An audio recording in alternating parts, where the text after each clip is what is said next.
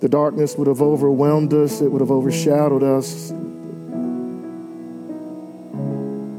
But Lord, you see fit in your mercy to save a people for yourself, which we are included. Old folks used to say, I'm glad to be in that number. So Father, we do exalt you and we proclaim your mercy is more than anything else. It is more satisfying than anything else to know that the God of heaven finds us acceptable. The debt was paid because of the blood of Christ. Thank you for saving us. Truly, our sins were egregious against you, but you saved us and we're thankful. We love you, God. Thank you for loving us in the face of the Lord Jesus Christ. Amen. Thanks, guys. Got your Bibles? I encourage you to turn with me to John chapter 1. Continue our examination of the prologue of John. John continues in this section to discuss the pre-incarnate glory of the Lord. He has not yet told us that this, as he will in verse 14, that this Logos, this word, this light, has become flesh. He is still discussing one who's in a sense on his way. That will be talked about. We'll begin reading in verse 6 and we'll read through verse 13 of John chapter 1. There came a man sent from God whose name was John. He came as a witness to testify about the light so that all might believe through him. He was not the light, but he came to testify about the light. There was the true light, which coming into the world enlightens every man. He was in the world, and the world was made through him, and the world did not know him. He came unto his own, and those who were his own did not receive him. But as many as received him, to them he gave the right to become children of God, even to those who believe in his name, who were born not of blood, nor of the will, nor the will of the flesh, nor of the will of man, but of God. This is the word of the Lord. This morning we continue to examine this glorious, I pray, gospel. The whole idea that John tells us is to believe Jesus and live. As we discussed a few weeks ago, and even in the introduction to this glorious gospel, this is the theme of the book. Therefore, many other signs Jesus also performed in the presence of his disciples, which are not written in this book. But these have been written so that you may believe that Jesus is the Christ, the Son of God, and that believing you may have life in his name. In verses 6 through 13, we want to see the explanation and examination of Jesus Christ, who is the light. Jesus is the light, and John is going to explain more about him. He is going to examine what this light has done. He's going to examine who will receive this light, who is going to reject the light. As we commented, as we looked at the first 5 verses, that John really sets the thematic trajectory that he is going to discuss in the book. In other words, the themes that we find here are themes that we'll see throughout the book. We'll see dark and light discussed a lot. Love and hate will be discussed, things like that. Those who believe, those who don't believe. Jesus Christ is indeed the light, and all mankind has been called to receive his light. 3 points we want to make in this section this morning. Number 1, the light of God revealed, we see in verse 6. There came a man sent from God. Let's not miss that.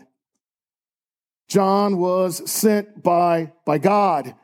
And in being sent by John, he's qualified to tell who this light is. But what gives John the authority? How does John get the authority? Does John simply assume that authority in and of himself? Well, I would suggest to you that there are 3 things that give John the authority to do this, to do and say what he is saying. Number 1, his ministry was prophesied by the prophet Isaiah. Let me read this for you. You see it here on the screen. A voice is calling, clear the way of the Lord in the wilderness, make smooth in the desert a highway for the Lord. In Matthew 3, we're told that that prophecy is fulfilled. For this is the one referred to by Isaiah the prophet when he says, the voice of one crying in the wilderness, make ready the way of the Lord, make his paths straight. John's ministry to bear witness of the light was prophesied, not just in Isaiah, but also in Malachi. Behold, I'm going to send my messenger. He will clear the way before me. Malachi 4, 5, and 6. Behold, I'm going to send you Elijah the prophet before the coming and great and terrible day of the Lord. He will restore the hearts of the fathers to their children and the hearts of their children to their fathers, so that I will not come and smite the land with a curse. We're told in Luke 1:17 when this angel is speaking to Zacharias in the temple about this son that he will one day have, he and Elizabeth. It is he, your son, who will go as the forerunner before him, the light, or Jesus, and him in the power of Elijah that we just read in Malachi, to turn the hearts and the fathers back to the children and the disobedient to the attitude of the righteous, so as to make ready a people prepared for the Lord. He is authoritative because his ministry was prophesied. But not only was it prophesied, it was also commissioned by the Lord. Mark says these words about John. As it is written in Isaiah, behold, I will send my messenger ahead of you who will prepare your way. The voice of one crying in the wilderness, make ready the way of the Lord, to make his paths straight. John is God's messenger. He is authoritatively given power by God. Lastly, and pretty amazing here, and his ministry is filled with the Spirit. So he's authoritative. His ministry was prophesied. It's commissioned, and he's filled with the Holy Spirit of God, but not like us, brothers and sisters. It's said of John, for he will be great in the sight of the Lord, and he will drink no wine nor liquor, and he will be filled with the Holy Spirit while yet in his mother's womb. And if we've read Luke's gospel in those early chapters, we remember the story of how he actually got that feeling when Mary comes in with Elizabeth and the baby leaps, the baby jumps, and is filled with the Spirit of the living God. I want you to consider, what if John wasn't qualified? What if he didn't have this authority? What if he wasn't commissioned? What if his ministry wasn't filled by the Holy Spirit? Would he be qualified to speak about the light? There are several who will come and say they speak for a person, but what are your qualifications? What gives you the authority? In the text, we're told that God sends a man. I'm amazed at this section of scripture because in the beginning, here in verse 6, God sends a man by his grace to reveal himself to mankind. At the end, in verse 13, we're not born again by anything that we might do, but God's grace is what saves us. See, brothers and sisters, it's grace from beginning to end. It's all about grace. Maybe I should rephrase that. It's from the beginning to the end and also in the middle. It's about grace. God so revealed himself through a man. I'm going to send my man to talk about my light, my son, who is God. The light is coming, and John is going to testify of this light. We're told in the second part of this verse, the identity of the witness, John. When we get to verse 19, we'll talk more about John's ministry. Now, John was a preacher, y'all. John was Baptist. We know, pardon the pun, John was a fire and brimstone kind of guy, and we'll look at his messages. You can't preach like John preaches anymore. Man, you get kicked out of your church pretty quick.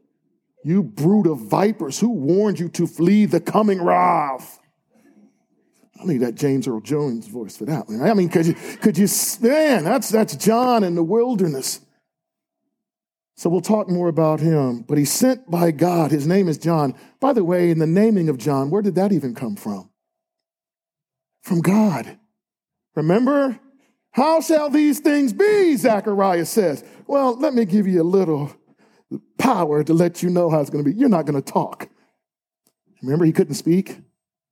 His son, your name's going to be, he was commissioned by God. The name was given by God to John to Zacharias as he names John. Well, what did he come to do? What's the testimony of this witness? Well, let's keep reading. He was witness, we see in verse 7, to testify about the light. He's going to testify and proclaim what the light is and what the light is doing. Why? So that all might believe through him. What did we say? The end of this verse is the verses that we just read about what this book is about.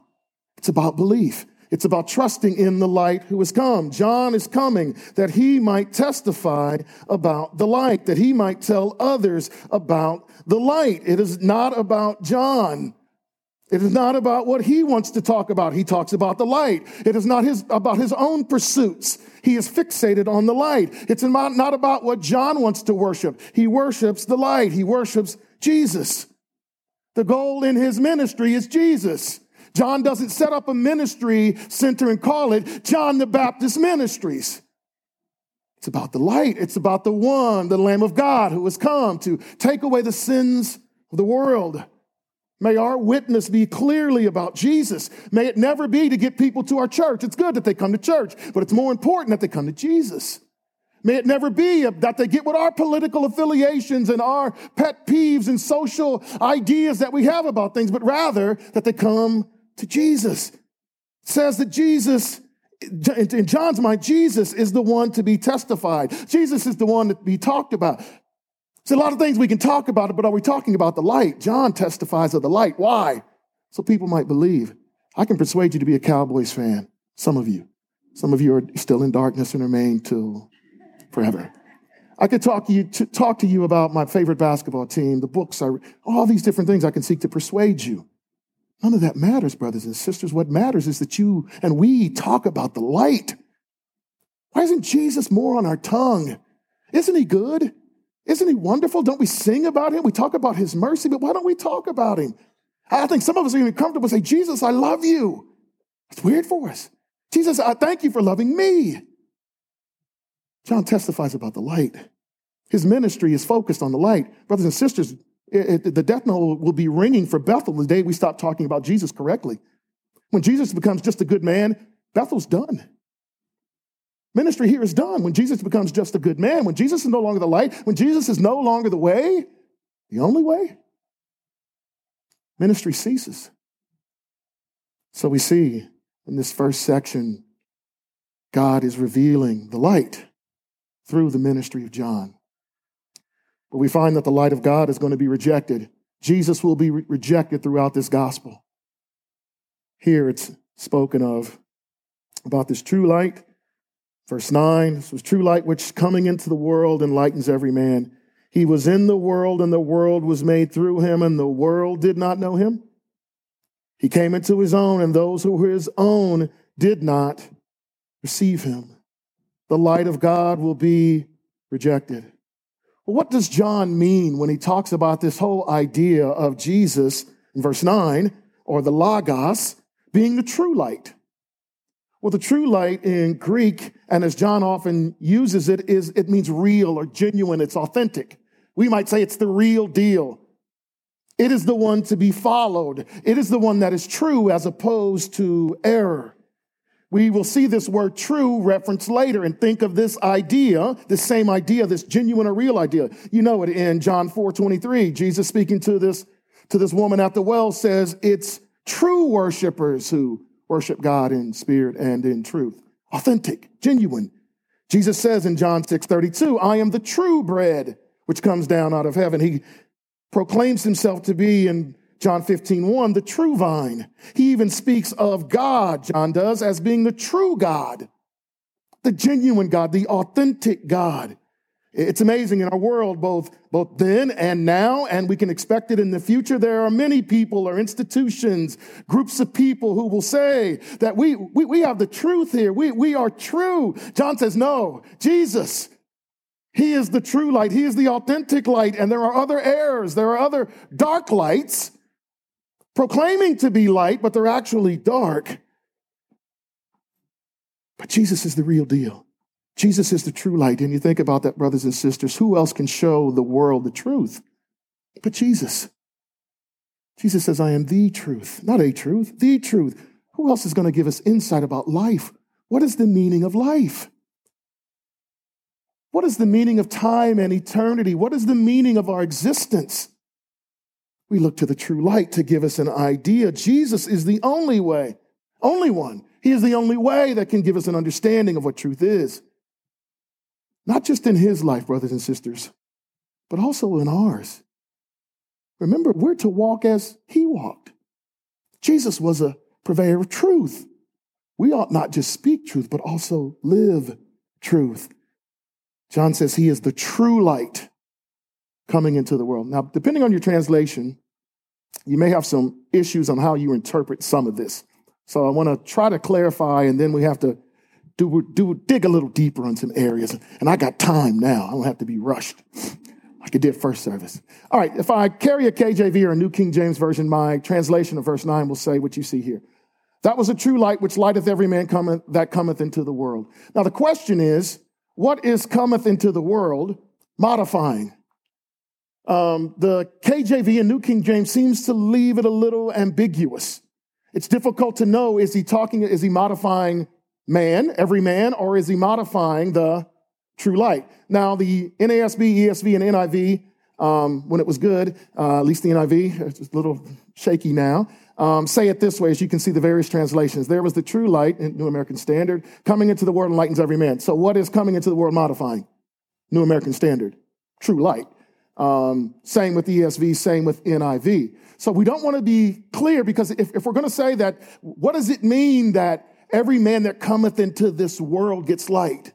How are we interpreting that? What does it mean? And notice just a different little language even in the New American Standard from the ESV and the NIV. It says it enlightens every man, gives light to every man. Are those all the same ideas? What does it mean for every man by the light that has come into the world to receive either enlightenment or some level of light? What does that mean? See, here's the problem, and here's why we got to dig deep. This has deep theological implications. If you were to go and take a comparative religions class, you will find that a lot of religions have this idea of light. And oftentimes that light is in a person. You will take Unitarian, the Universalist type churches, and they will say that this light exists in all men. That's how they can say what? All paths lead to God. See, there's this light in all of us, and all you have to do, guys, is just follow your light, okay? And Dave, your light's taking you this way, and mine's taking me up the center. Some are on the back of the mountain coming this way, but we all have the same light, and we're all going up to the same mountain because we all have that shared light. There are other Christians who will say things similar to that God has given every person that's ever existed this inner light, this kind of part of himself. It's an interesting thought. It's an interesting idea, especially when non-Christian religions even take it. Eastern mysticism would take it and say this divine consciousness, that there's a part of God in you. And therefore, what you must do is reach this universal consciousness, that we all must get on the same page. And that's not done by any religion. It's done by the inner light that must consume you. But you've got to shed yourself. You've got to meditate. I would get in the lotus position, but if I did, there's not enough paramedics in the world to get me out of it. I've got to pursue that divine consciousness. By the way, I don't necessarily get it in this life. What must I do for it to fully be realized? I got to come back again until I realize it. See, these things have implications. Now, why do you say, well, what does that have to do with? Because they will say Jesus was a prophet and he talked about that light being in all people as well. So what does Jesus mean? Salvifically, it has issues because there in the church, there will be some in the church that will take part of that thinking and say that man, have you heard this before? Babies are born innocent. Have you heard that? That is not biblical language. We inherit something from our federal head. Who's our federal head? Adam. We inherit something from him. Just let me let you in. Not a 401k. It's not a home in Malibu. It's sin nature. That's what we inherit from Adam. Vodi Bakum calls babies vipers in diapers. They're little sinners. I know you love them, and they're great, and they coo, and they caw, and they make all noises, but they're sinners. But see, there's a part of the church that says, no, they're innocent. They have this light in them that makes them neutral or innocent,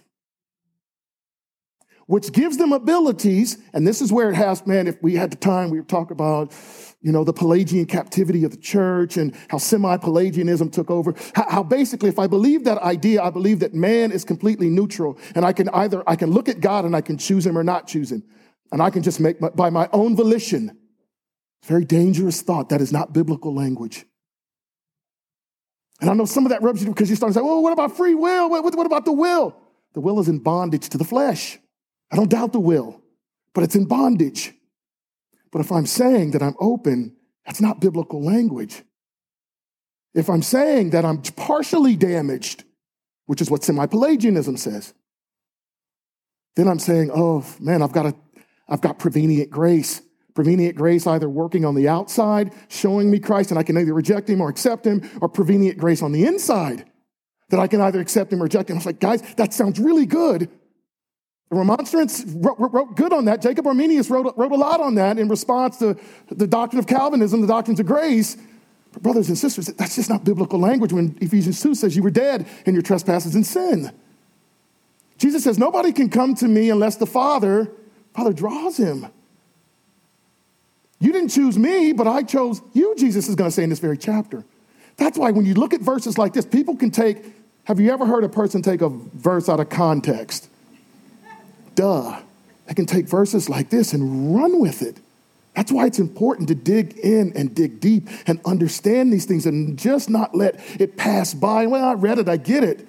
What does he mean? And I believe what he means, and I think it's expressed more clearly in Romans 1, where the truth was given to people where or how? Through their conscience.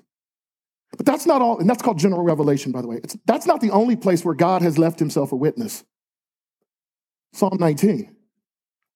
The heavens declare the glory of the Lord. Day by day pours forth speech. In other words, mankind, even fallen mankind, can look upon nature and say, there is something greater than me out there. The inner witness that I have to what's right and what's wrong. But Romans 1 doesn't leave us just with men have this consciousness. What do? They suppress the truth in unrighteousness. That's why you wonder why our world's getting worse, because they're suppressing the truth. I'm running away from the light. I'm running away from I want to remain in darkness. So this light, this way of enlightening men, God has written himself in the sense of a conscience on all men. He has left himself a witness in nature. But this inner light discussion, brothers and sisters, be very careful when you're thinking these things through, because that ecumenical spirit can start, yes, I can see, because, the people are good. People do good things. Okay, who defines what's good? Now, if I'm defining what's good, there's a lot of things that are good. But if God's defining what's good? It's not good if it doesn't bring him glory. See, that's the difference. If we look at it, well, it's just good. There's good people out there. Are they glorifying God in that action?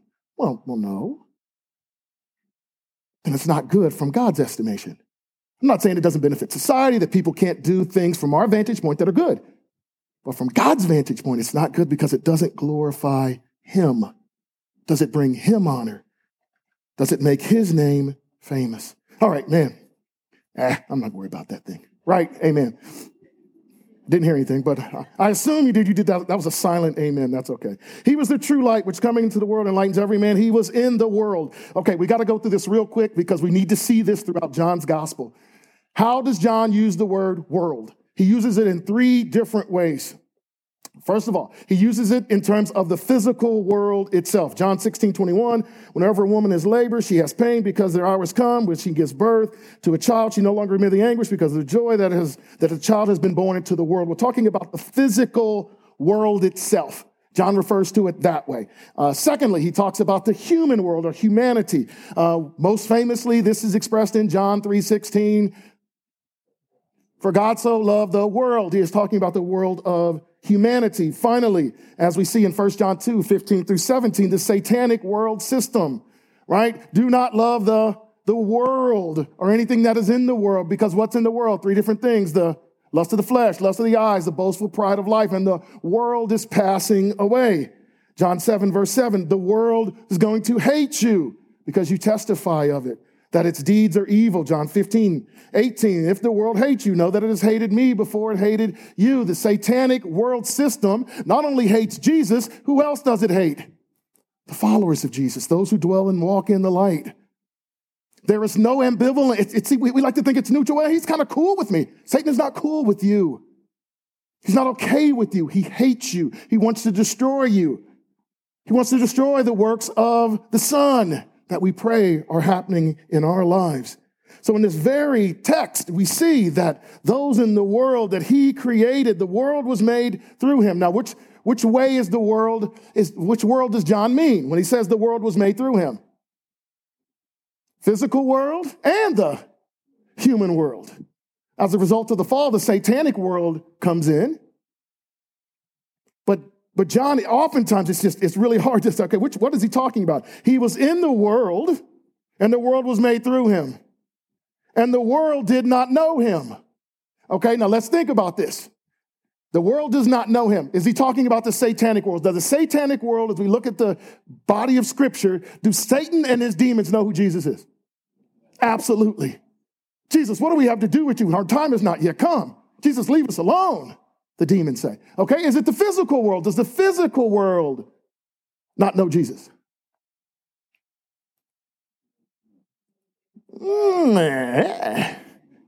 You know what I think the physical world does? Let's pause here for a second. Romans 8 has this little section that the world travaileth.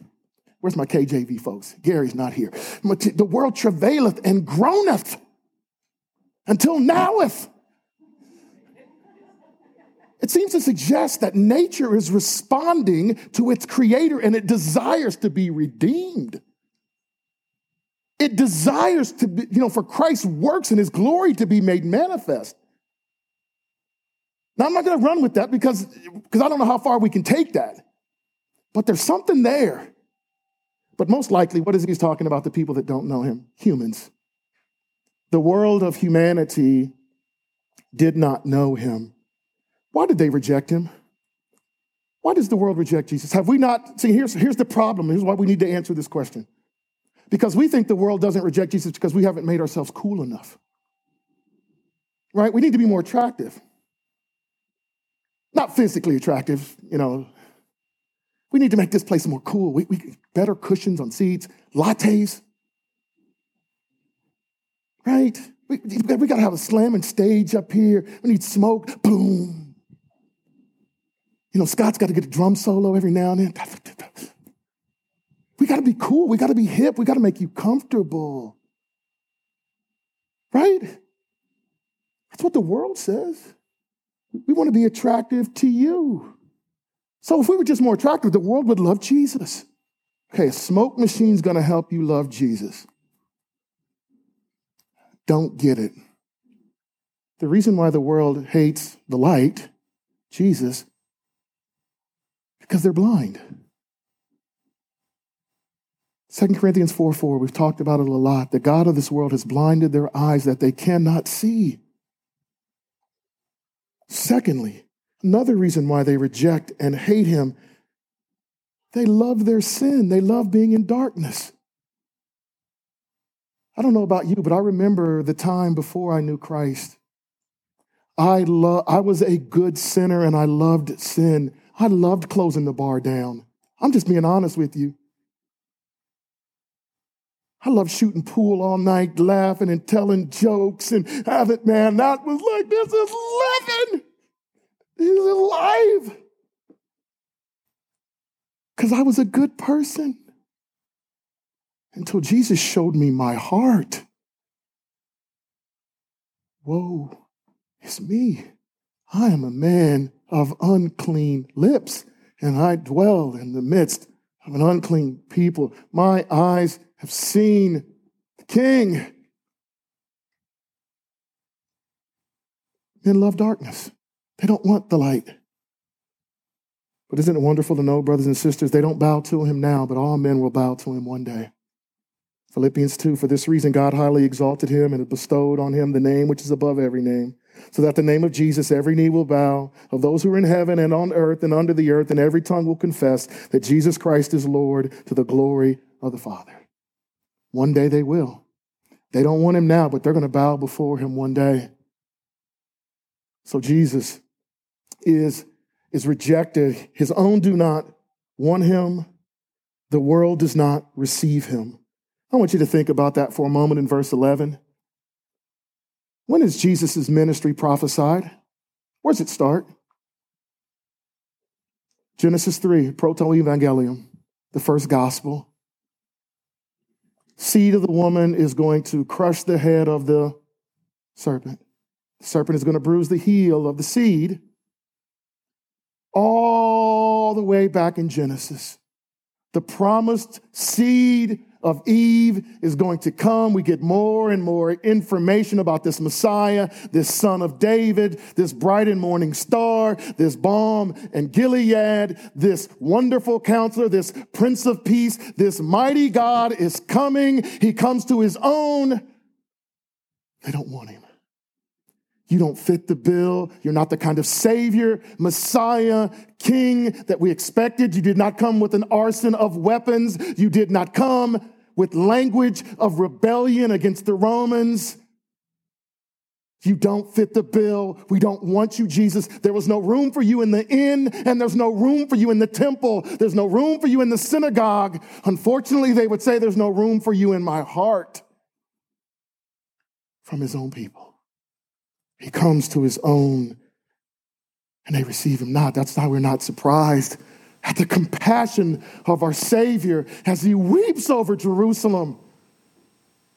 Oh, Jerusalem, if you only knew, you have missed your day of visitation. The sunrise on high has come. Your Messiah is here. They will not have it. Now, it's unfortunate that they won't have it, but there's people in this room that won't have it either. They will reject the Messiah and say, Jesus, I don't want you. I've got this all figured out. I'm good enough. I'm good. I'm a good person. I do good things. Little old lady across the street, and cat's in a tree. I'm up the tree, getting the cat out. I buy Girl Scout cookies. I'm good. I do all these good things. I come to church. I even carry a Bible on occasion, and I even open it sometimes. I endure your sermons.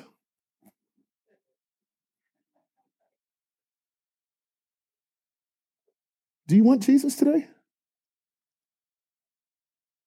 Do you want him? We can indict them.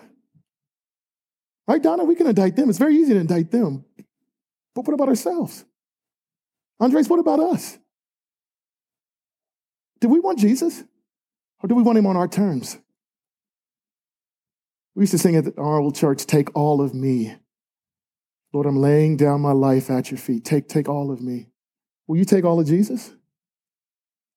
Or the part that just makes you feel good? Jesus says, if you love me, you'll keep my commandments. He says, take up your cross and follow me.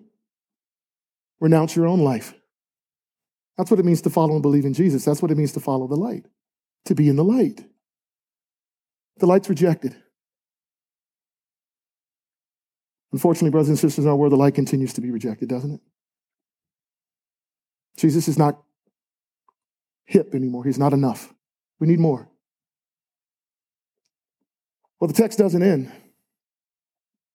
Came into his own. Those who were his own did not receive him. But verse 12, we see it interrupted. We see those who have received him. The light of God received. But as many as received him, to them he gave the right to become the children of God, even to those who believe in his name. There's a group of people that believe the ministry of John in pointing them to Jesus, the Lamb of God. They believed in the light, and they're now a part of the family of God. The light has been received. See, I've got a new family. See, I've got a new home. I've got a new eternity because God sought me and bought me with his redeeming blood, and I was caused to believe. My heart was open that I might see my sin, but also see the glorious light that is there to save me. We're in God's family. The benefit of being in the light, you're in God's family. I don't know if that caught. You're in God's family. You're not in Smith's. You ain't in Smith. Smith. F. You're in God's family. You've been adopted into God's family. Scripture says that you can now refer to him as Abba, Father. Now think about the benefits of being in God's family. God only expresses his fatherly love towards you. God only cherishes and nurtures you. He gives you his gracious care. Matthew 6 says, "Why do you worry? I take care of the birds of the field. I will care for you." Not only do I love and not only do I care for you, but because I love and I care for you, I will discipline you. Children, you wonder why your parents discipline you. You got to take my ear if you don't hear anything else, kids. The reason why they discipline you should be because they love you. If they don't discipline you, Proverbs says they hate you. If God doesn't discipline his children or is not disciplining you, you may not be his child. God disciplines his children. That's a privilege. That's grace. He cares for us. We are heirs of eternal glory. We will sit at this just overwhelms me at times. I will sit at the table of the Lord with Jesus, and I will see him face to face, and I will break bread with him. We will no longer need the sun. We'll see God. God will be our complete light. We will be completely satisfied. We're not strumming on some guitar, floating on some cloud. We are interacting with one another, singing, "Worthy is the Lamb who was slain." Glory to God. We're heirs of a kingdom. You're in God's family. That's one of the benefits of being in God's family. Lastly, we get to communicate to God day or night. There's a brother told me, I was talking, he said, "Man, I'm going through it. I'm going to have to call you at 1 or 2 in the morning." I was like, "Well, you can call. You can call at 1 or 2. I'm not sure I'm going to answer, but you can surely call. I will try." Isn't it wonderful to know that we can go to God anytime in prayer? Any situation. He's never too tired. He's never too worn out. He's not going to put you on hold. He's going to listen intently to the cries of his children. That's one of many of the benefits of being in God's family. Well, last couple pieces of this. I love verse 13. How did we get into God's family? Well, he tells us initially why we don't get into God's family. Children of God, even to those who believe in his name, who were born. Now, by the way, we'll see another word added to born in John chapter 3. What word is that? Again, who were born again, we could say, not of blood, nor of the will of the flesh, nor of the will of man, but of God. What's he talking about there? That there is no racial identity, or because you're this tribe or this people group, this ethne, doesn't mean you're going to be part of God's family. Well, I'm an X, I'm this, so therefore, God's cool with all the people that are in X, so therefore I'm in the kingdom. John says, no, it's not of blood, not of the will of the flesh, your own personal desire. We know that from Romans 3. There is none that desire him. You didn't want God. So it's not of your ethnic background, your pedigree. It's not of personal desire. It's not some man-made system, the will of man. It's not any of those things. So how in the world, or what causes us to believe? 3 little last words at the end of the verse. But of God. The reason for being in the light, God's grace. God saw fit to draw you to himself.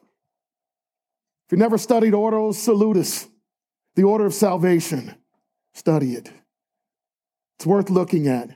How were you able to believe? Because God regenerated you first, then gave you eyes to see, gave you the faith to believe. It's all of him. It's God's grace from beginning to end. That's why we praise him. That's why some of us act a fool and start crying when you think about where you were and what he's bringing you to. God, why would you display your grace to me? Why would you look upon a sinner like me? Some of us understand that, right? And we're thankful that God saved us by his amazing, amazing grace. This isn't David writing this book. John writes it. He says it's no reason other than God himself has caused us to believe. He opened our eyes that we might see, that we might be in the light. Some who reject, some who receive.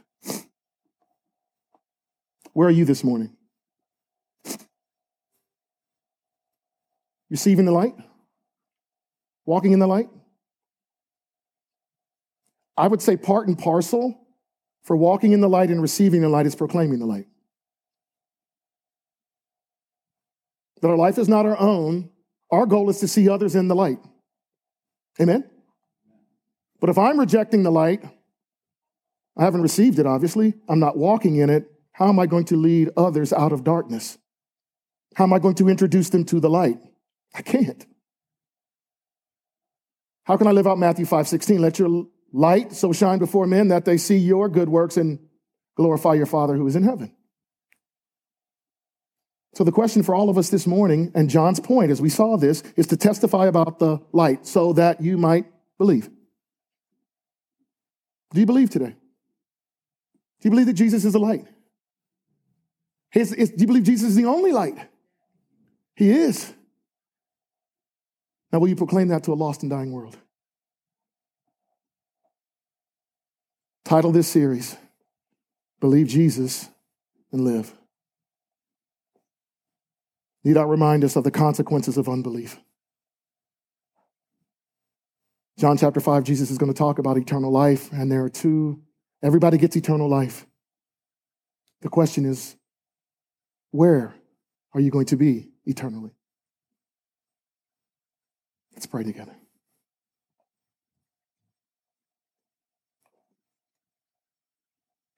Father, the ancient prophet says, "Rise, shine, for the light has come." And Father, I don't proclaim to be a John the Baptist, but I don't testify of myself. I don't testify of Bethel Church, BFC denomination. I don't testify of my ethnicity, my gender. None of those things are salvific. None of those things will bring salvation. I testify of the Lord Jesus Christ. He is the light that has come into the world. He is displaying God's righteousness, God's holiness, God's truth.